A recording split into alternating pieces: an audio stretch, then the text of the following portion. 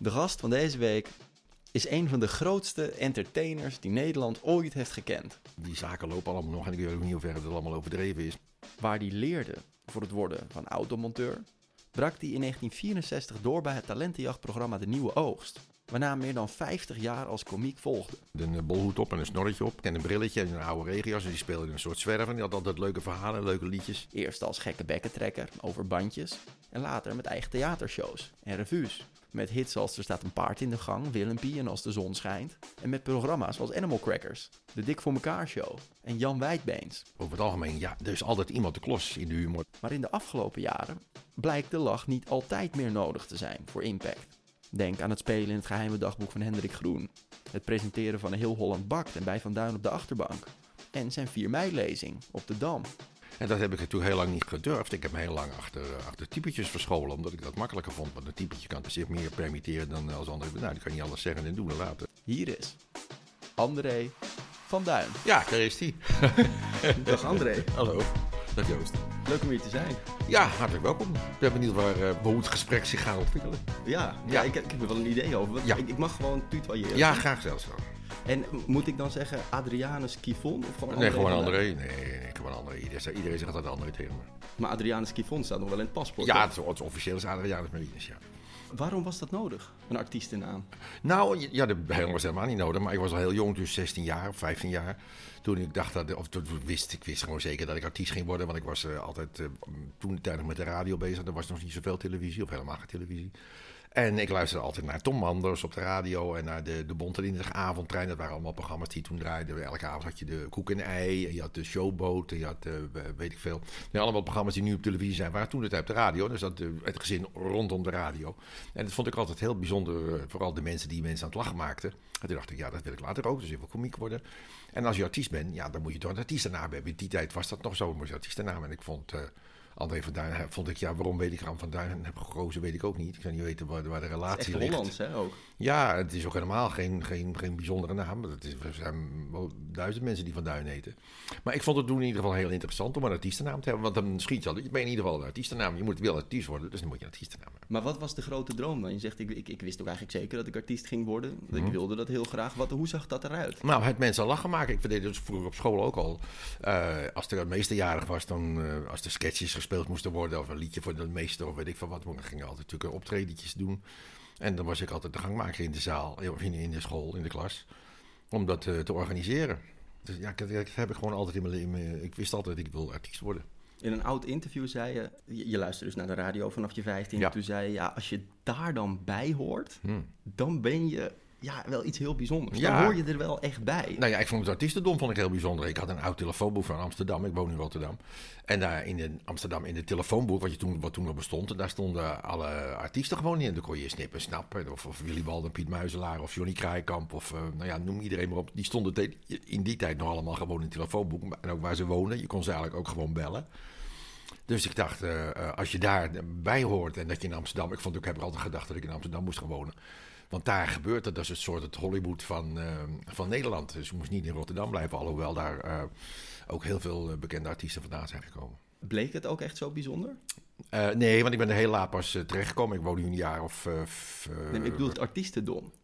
Want dat is gelukt. Je zegt, van, nou, als je nou echt bij de radio hoort, dan ben je wel iets heel bijzonders. Dan hoor je er wel echt bij. Nou ja, bijzonder. Ik vond het bijzonder. Ik vond het leuk om artiest te worden. En om mensen lachen te maken. En dus artiest te zijn en om bekend te worden. Ja, dat vond ik heel bijzonder. Wat ik dan weer bijzonder vind is dat, en daar word je ook om geprezen, dat je vrij normaal bent gebleven. Ja. Ondanks dat er toch in al die jaren heel veel succes en geld en aandacht. Ja, maar er is nooit zoveel reden geweest om buiten mijn schoenen te gaan lopen. Ik ben wat dat betreft, ik heb een eenvoudige opvoeding. Ik kom gewoon uit een arbeidersgezin en ik heb nooit het gevoel gehad van ik moet in dure auto's en dure horloges en weet ik veel wat. Daar ging het mij helemaal niet om. Het ging mij om het artiest zijn, om de komiek, de grappen maken, mensen te lachen maken. Ik ben nooit over de revenue ervan. Daar heb ik me nooit dat was nooit de aantrekkingskracht. Nee. Maar je hebt je ook nooit in je leven geïdentificeerd met die roem? Nee. Want daar was het dus wel om te doen, dat was wel het mooie. Ja, maar niet om bewonderd te worden of zo. Ik vond het gewoon leuk om artiest te zijn. Dat vond ik, ik was niet bezig om bewonderd te worden. Nee, helemaal niet, want ik wou grappen maken. Ik wou eigenlijk Tom Manders waardeerde ik heel erg. Met een man met een hoedje op en met een bolhoed op en een snorretje op. geplakt en een brilletje en een oude regenjas. En die speelde een soort zwerver. Die had altijd leuke verhalen, leuke liedjes. En dat was eigenlijk mijn grote inspiratiebron. Ik dacht, ja, dat wil ik ook. En nu zijn er natuurlijk heel veel mensen in het nieuws de laatste tijd, bekende mensen, die ook die ambitie hadden. En dat op een gegeven moment deels bereikten. Mm-hmm. En die dan toch op een gegeven moment gefrustreerd werden als het net niet ging zoals ze wilden dat het ging. En je moet boos werden. Je moet een beetje geluk. Kijk, het is altijd 50% talent en 50% geluk. Je hebt het ook zelf niet in de hand, omdat je afhankelijk bent van de mensen die je tegenkomt en de kansen die je krijgt en het moment. Ik bedoel, als je nu een televisieshow hebt, maar daar tegenover staat een voetbalwedstrijd, ja, dan kijkt niemand naar je uitzending en dan wordt het niet bekeken, dus dan geeft het geen succes. Dus je moet ook geluk hebben met alles wat ermee te maken heeft. En heel veel dingen heb je zelf niet in de hand. Ik bedoel dan niet mensen waarbij het niet is gelukt, maar mensen zoals een Matthijs van Nieuwkerk, zonder nu het over hem te gaan hebben, maar waarbij het wel is gelukt, alleen die toch achter de schermen zo'n grote ambitie hadden, dat ze soms wel eens boos konden worden. Ja, dat heb ik nooit gehad. Snap jij dat? Ik snap het wel. Nou, ik snap het in zoverre wel. Ik vind wel, kijk, ik weet ook niet hoe ver het allemaal overdreven wordt. Die zaken lopen allemaal nog en ik weet ook niet hoe ver het allemaal overdreven is. Maar ja, je kunt geen bedrijf leiden door alleen maar lief en aardig te zijn als je zo'n verantwoording hebt. En dan moet je af en toe wel eens met een deur slaan en zo. Maar ik vind zie dat probleem ook niet om met een deur te slaan. Dan moet niet iedereen achteruit deinzen, want de baas wordt boos. Want ja, dat moet ook af en toe. Moet het ook, hè. Als alles in een 100 loopt of iemand doet zijn werk niet goed, dan mag je best eens zeggen, wat verdomme klootzak, wat doe je nou? Dat kan je dus toch niet maken, weet ik veel. Maar bij jou is er nooit zoiets naar boven gekomen? Nee, maar ik had altijd andere mensen die het voor me deden. Ik had Joop van Duin en ik had mijn managers en zo. Ik kon zelf altijd de lieve en aardige man spelen. Ik heb nooit geen zaken hoeven doen. Ik hoefde geen contract af te sluiten. Ik heb altijd alleen maar de leuke kant van het vak meegemaakt. Dus ik heb me nooit echt hoeven manifesteren met mensen onderhandelen of dat soort dingen. Nee. En om mee te werken ben ik blijkbaar vrij makkelijk, ja. En dat is dan de zakelijke kant. Alleen op het podium ben je natuurlijk een komiek nog steeds. Misschien wel iets minder, maar nog steeds. Ja, het is, de komiek gaat er nooit uit natuurlijk. Maar je bent nu op een andere manier. Ik ben 50 jaar lang komiek geweest. Echt met hoedjes en petjes en sketches en dingen. En toen op een gegeven moment dacht ik van ik moet er hiermee stoppen. Want het moet niet zielig worden. Ik vind een oudere komiek vind ik altijd, als die nog met hoedjes en petjes gaat lopen. Want je kan ook als komiek hele leuke dingen doen waar de mensen ook moeten lachen en gewoon mooi in een pak. En dan kan het ook werken. Maar als je dan nog zo gek wat ik allemaal gedaan heb, dan denk ik, nee, dan wordt het zielig, dat moet ik niet doen. Dus we moeten omdraaien. Maar ja, dan kan je niet zomaar zeggen, dan ga ik wat anders doen. Dus dan moet je ook een beetje mazzel hebben. Toen kwam Joost van Duin met het idee van, doen we de Sunshine Boys. Dat is een mooi toneelstuk, dat gaat over 2 komieken. En dat is eigenlijk een heel serieus stuk, maar dat heeft toch nog wel een komische ondergrond. Er wordt ook nog veel in gelachen. En dat als een soort overgang naar andere dingen. En toen in die tijd, dat werd inderdaad een succes. En toen in die tijd kwam gelijk de aanbieding van Holland Bakt en Hendrik Groen. En toen rolde ik eigenlijk vanzelf van het een in het andere. Ik heb er niet zoveel voor gedaan. En tot mijn stomme verbazing vonden de mensen dat net zo leuk om naar te kijken als dat ik, wat ik vroeger altijd deed met hoedjes en petjes en de carnavalsliedjes en noem maar op. En eigenlijk heb ik nu net zoveel succes als dat ik vroeger had. En het is veel makkelijker geworden, want vroeger moest je alles bedenken, repeteren en de uiterlijk en wat van maken. Tegenwoordig kom ik gewoon in mijn colbertje en ik ga iets presenteren en de mensen zeggen, god wat leuk. Ja, niks geen typetje, gewoon André zelf. Ja. En dat heb ik toen heel lang niet gedurfd. Ik heb me heel lang achter typetjes verscholen, omdat ik dat makkelijker vond. Want een typetje kan natuurlijk zich meer permitteren dan als anderen. Nou, die kan niet alles zeggen en doen en laten. Terwijl ik als de typetjes die ik allemaal gedaan heb, met Oom Joop en Dik voor elkaar en meneer Wijdbeens, weet ik veel hoe ze allemaal heten. Die waren natuurlijk veel vrijer om dingen te zeggen en te vinden. Wat ik bijzonder vind is, je zei ooit in een interview, ja, humor gaat eigenlijk altijd ten koste van iets of iemand. Ja. En dan ligt het eraan hoeveel sympathie je hebt, of ze het wel of niet van je pikken. Ja. Ze hebben het van jou vrij lang gepikt. Ja. Maar ja, ik heb altijd wel geprobeerd de humor te maken. Dat ik dacht van als ik een ander... ik zou het ook niet leuk vinden als ze het over mij vertelden. En mijn humor was natuurlijk altijd, het ging over algemene dingen. Maar over het algemeen, er is altijd iemand de klos in de humor. Dus altijd, vroeger had je de schoonmoeders of de Belgen of weet ik veel. Het gaat ergens over iemand of wat. En dan is het leuk, ja. Hoe kan het dat er nooit een controverse is ontstaan? Kijk, het zakelijke snap ik. Je had andere mensen die boos konden worden als er wanprestaties werden geleverd. Ja. Maar binnen de humor is er toch ook altijd vaak wel een controverse. Of als je grappen maakt over iemand of iets. Ja, dan moet je de sympathie hebben, net wat je zelf zegt. Het is, je moet een beetje... Kijk, ik zie nu met hoe heet het, vandaag Inside, er wordt ook van alles gedaan. Maar die mensen hebben intussen, we hebben er ook 15 jaar over gedaan. In het begin was het helemaal niet zo'n succes en vonden iedereen het ook maar vervelende klootzakken. En dat kan je toch niet zeggen, dat kan je niet maken. Maar op een gegeven moment is er een soort gewenning gekomen, of een soort sympathie gekomen. En nu kunnen ze eigenlijk alles maken, doen en laten wat ze zeggen. En niemand die ervan wakker ligt. Er zijn altijd mensen die zeggen van, ja, dat kan je niet zeggen, maar dat hou je altijd. Maar voor de grootste gemene deler heeft het nu allemaal gewoon geaccepteerd. En ja, je moet dan je sporen verdienen, hè. Hoe doe je dat dan? Dat gaat vanzelf. Daar kan je niet voor. Daar geef je geen boekje voor. Die sympathie krijg je. Ja, waarom moeten de mensen om je lachen? Wanneer heb je de lach in je kont hangen, zoals dat heet? Nou, je wordt geroemd om de timing.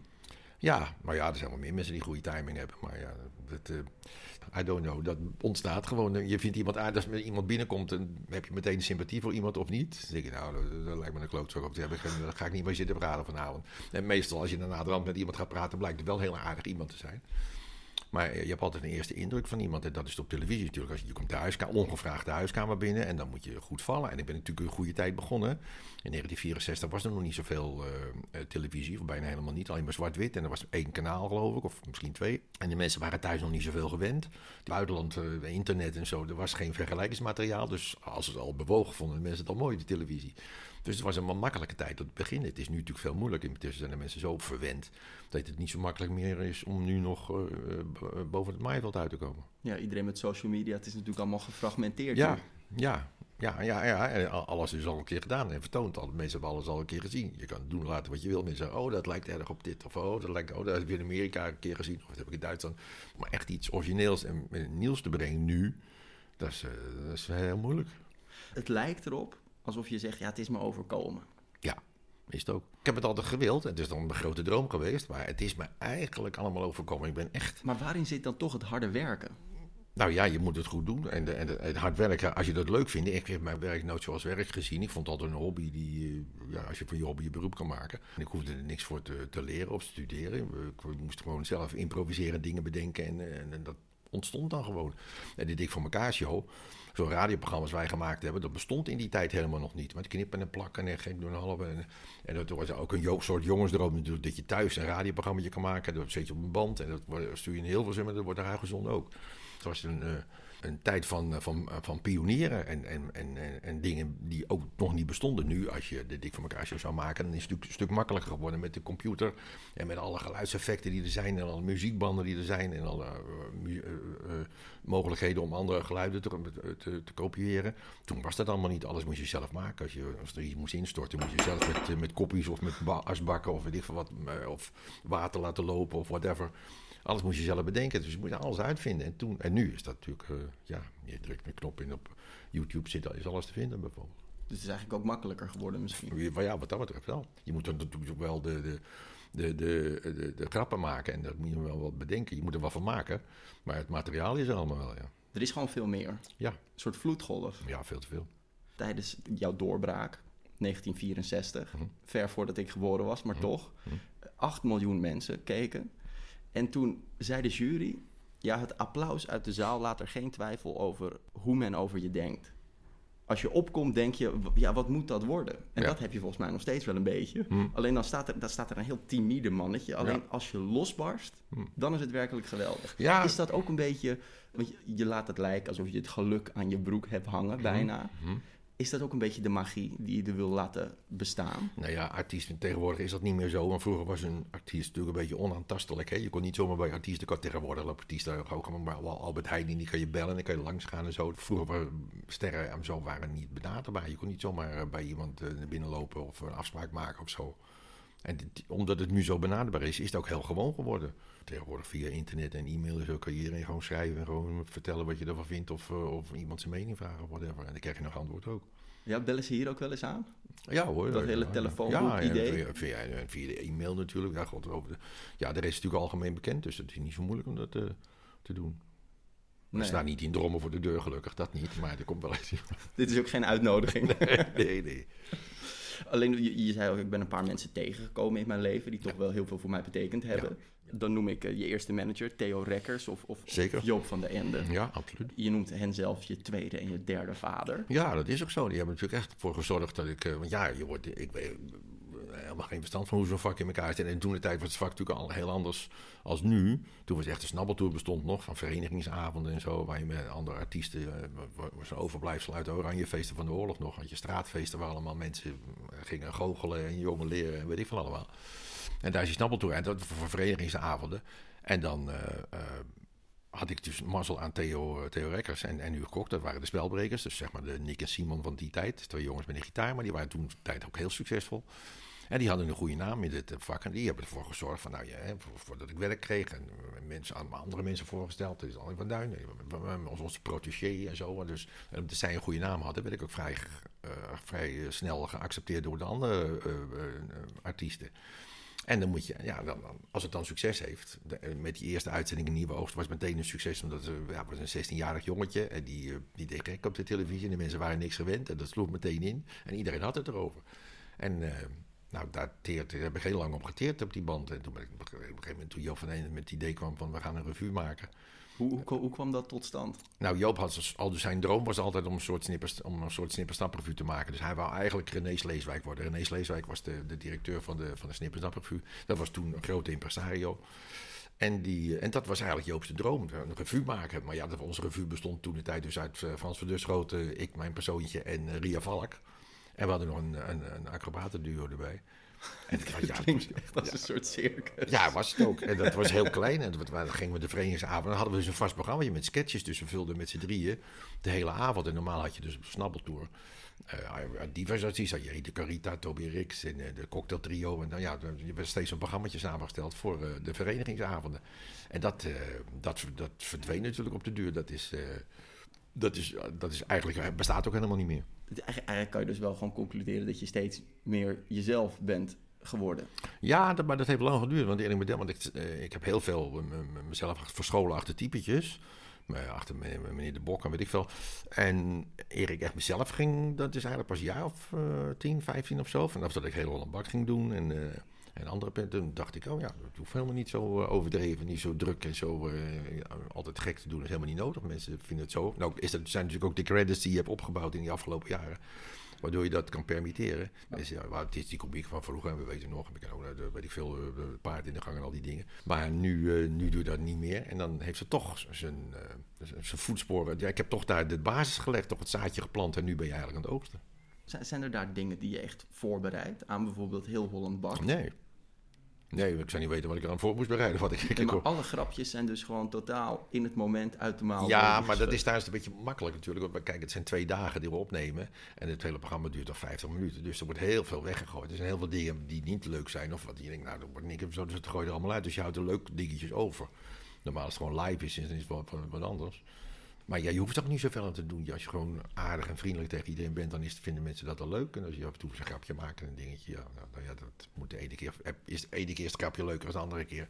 En als het grapje niet leuk is, dan knip je dat eruit. Als het grapje wel leuk is, dan laat je erin zitten. Heel aardig zijn tegen de mensen. Hoor nou, dat sowieso. Is dat het grote verschil tussen mensen die een eendagsvlieg waren misschien? Want je hebt natuurlijk heel veel artiesten in de loop van de jaren. Heb je nou, je moet ook altijd vriendelijk en aardig zijn. Er zijn heel veel artiesten die altijd ik zit nu, als mensen komen voor een handtekening of een foto en ze zitten in een restaurant. Ja, maar ik zit nu te eten, daar moet u niet mee komen. Hè. Die kunnen dat dan niet hebben of zo. Maar je bent altijd een André van Duin en je staat altijd aan.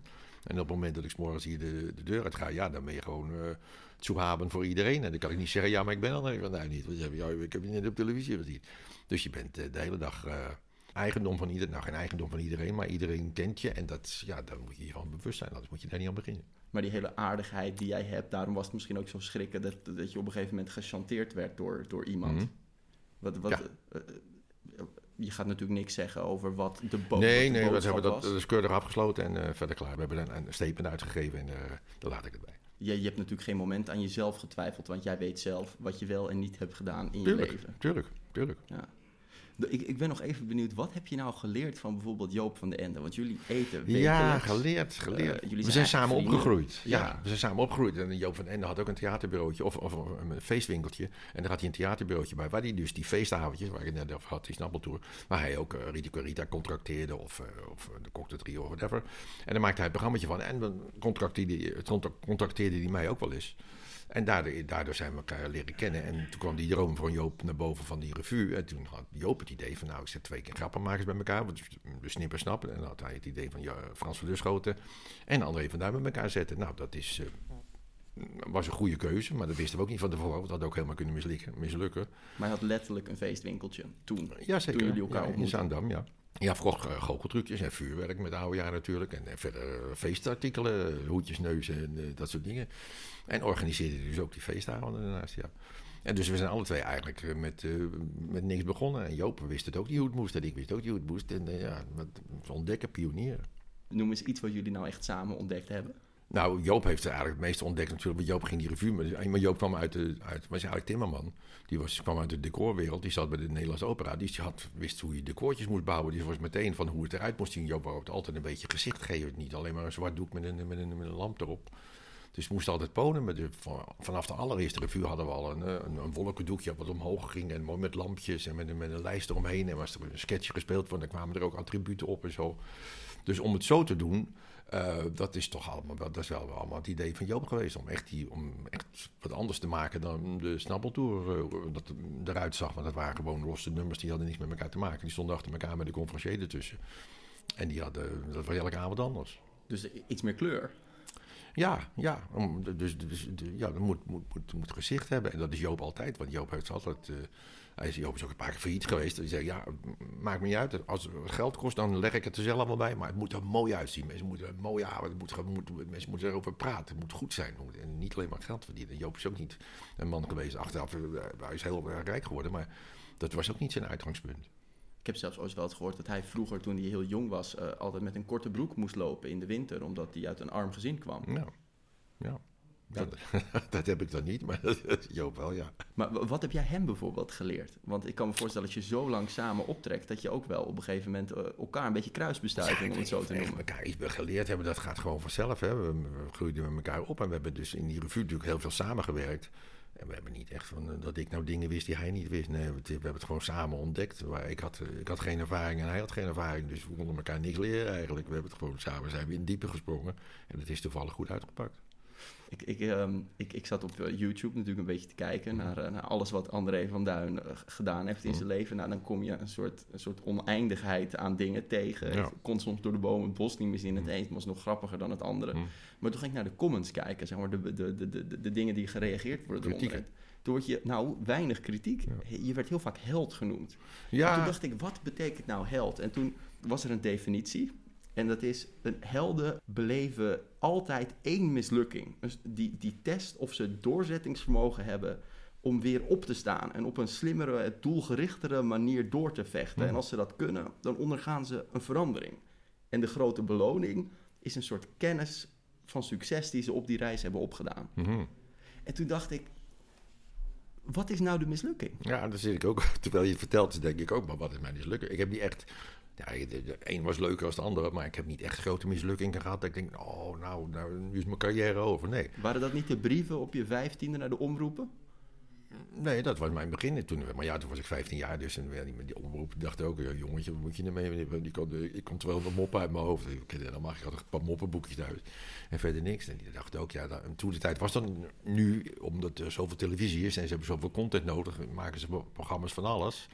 Maar toen de omroep had er nog wel iets van, we moeten iets bijzonders maken. Kunnen niet met allemaal jongetjes van 15 jaar hebben een beetje een talentenjachtje. Dan moeten ze wel iets kunnen ook. Maar er is geen mislukking geweest dus?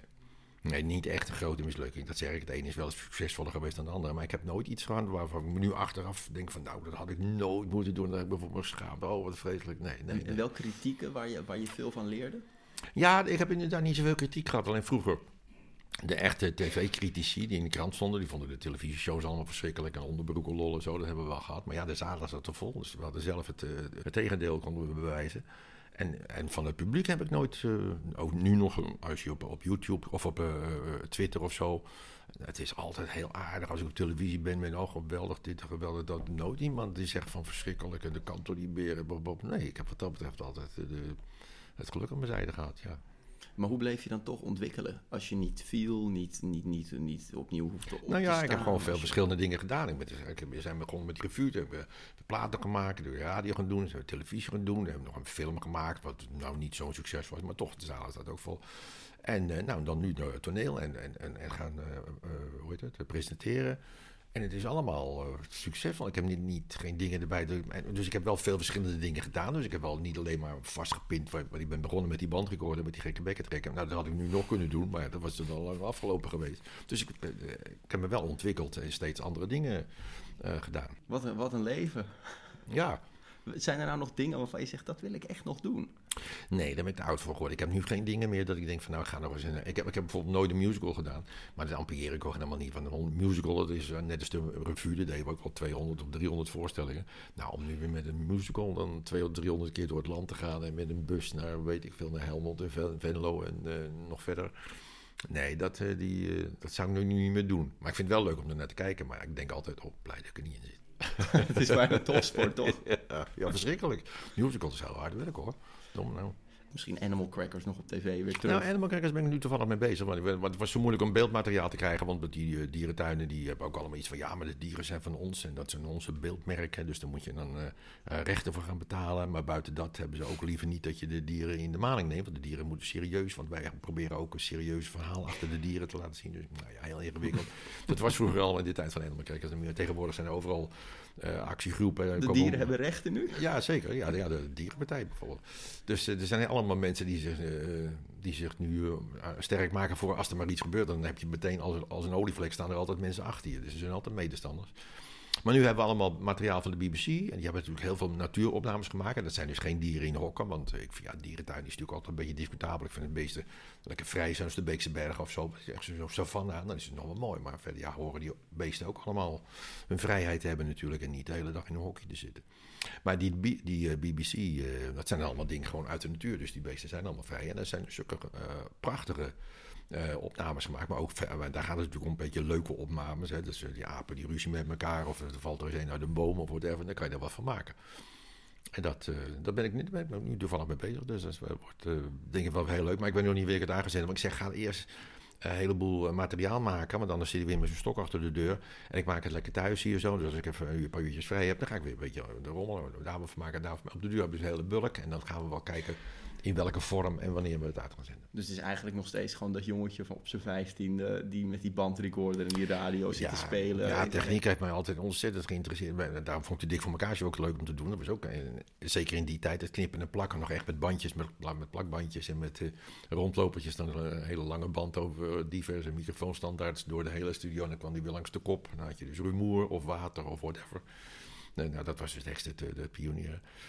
Dus, maar de techniek heeft me altijd erg geïnteresseerd. Ik denk ook altijd, als ik geen artiest was geworden, als het niet gelukt was, dan had ik wel iets in de geluidstechniek of weet ik veel wat geworden. Want ik heb het altijd heel interessant gevonden. Voor ik de allerlaatste vraag stel, die ik altijd aan iedereen stel, denk ik dat er heel veel mensen benieuwd zijn wanneer de beloofde CD met vertalingen van Charles Aznavour. Ja, ik weet niet of ik het moet doen. Maar intussen is dat ook de tijd van Matthijs van Nieuwkerk. En toen ontstond het dus zo. En dat mensen ook prachtig mooi. Maar ja, toen ging ik eens luisteren naar Charles Aznavour. En denk, het is ook nu... Dan wordt het ook zo eenzijdig. Dus misschien moet je het wat breder trekken. Maar intussen had ik weer zoveel ander werk te doen. Dat is er gewoon nog steeds niet van gekomen. Hij komt een keer, hoop ik. En de platenmaatschappij staat ook te dringen van schiet nou eens op, kom nou eens op. Maar het is nog steeds niet van gekomen, omdat ik gewoon druk was met andere en nog steeds ben met andere dingen. Dus weinig grote dromen, maar wel genoeg dingen die nog op de plank liggen. Ja. Maar ja, televisiewerk gaat ook nog steeds door. Nu ga ik volgende week gaan we weer een bootje met Jannie doen. Zo'n programma met een bootje. Gaan we langs allemaal open deuren. Iedereen is er al geweest en wij komen langs en mensen God wat leuk. En we hebben met de 11 steden toch gedaan. En dan hebben we dit andere programma waar ik met cabaretiers dan ga rijden en dus zogenaamd naar het theater breng. Nou, dat is ook succesvol. En dan Holland Bak begint natuurlijk weer. Dus daar hebben we nog werk genoeg. Ontzettend bedankt voor je tijd. En de laatste vraag die ik altijd aan iedereen stel, en die ga ik jou natuurlijk ook stellen, is wat is nou het beste advies dat je kan geven over je weg vinden in de creatieve wereld? Nou, je moet altijd, denk ik... je moet wel naar anderen luisteren, maar je moet altijd je eigen idee doen. Tenminste, dat zeg ik in mijn geval dan. Hè. Want ik heb natuurlijk ook heel veel adviezen gehad in mijn leven. Van je moet dit doen, maar dat moet je een beetje beter zo doen. Maar ik dacht altijd, ik kan beter doen zoals ik het zelf denk dat het goed is. En dat is altijd goed uitgepakt. Dus ik denk dat de beste raad is, ga je eigen mening achterna. Maar je moet wel luisteren, want de ander kan het ook goed hebben. Of dan neem je er wat van mee of zeg misschien heeft hij wel gelijk. En achteraf, misschien het beter zo. Dan draai je het een beetje naar die kant toe. Maar je moet vooral naar jezelf luisteren. Wat je zelf grappig vindt en wat je zelf leuk vindt. Ja, maar je moet nooit andere mensen daarmee mee beledigen of zo. Dus het moet wel, wat ik net al zei, als ik grappen maak en ik denk van nou, dat zou ik ook niet leuk vinden als ze dat over mij vertellen, dan doe ik dat ook niet over een ander. Tenminste, dat heb ik altijd zoveel mogelijk geprobeerd. Wat gij niet wilt dat u geschiet, doe dat ook een ander niet. Dat is het. Bedankt voor je tijd.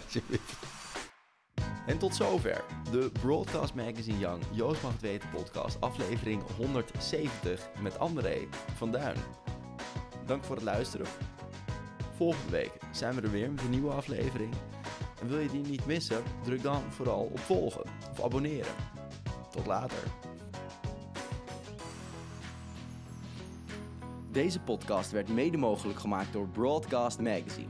Naast een vakblad in print, uitgegroeid tot een breed platform aan activiteiten waarmee de slogan midden in de media alle recht wordt aangedaan.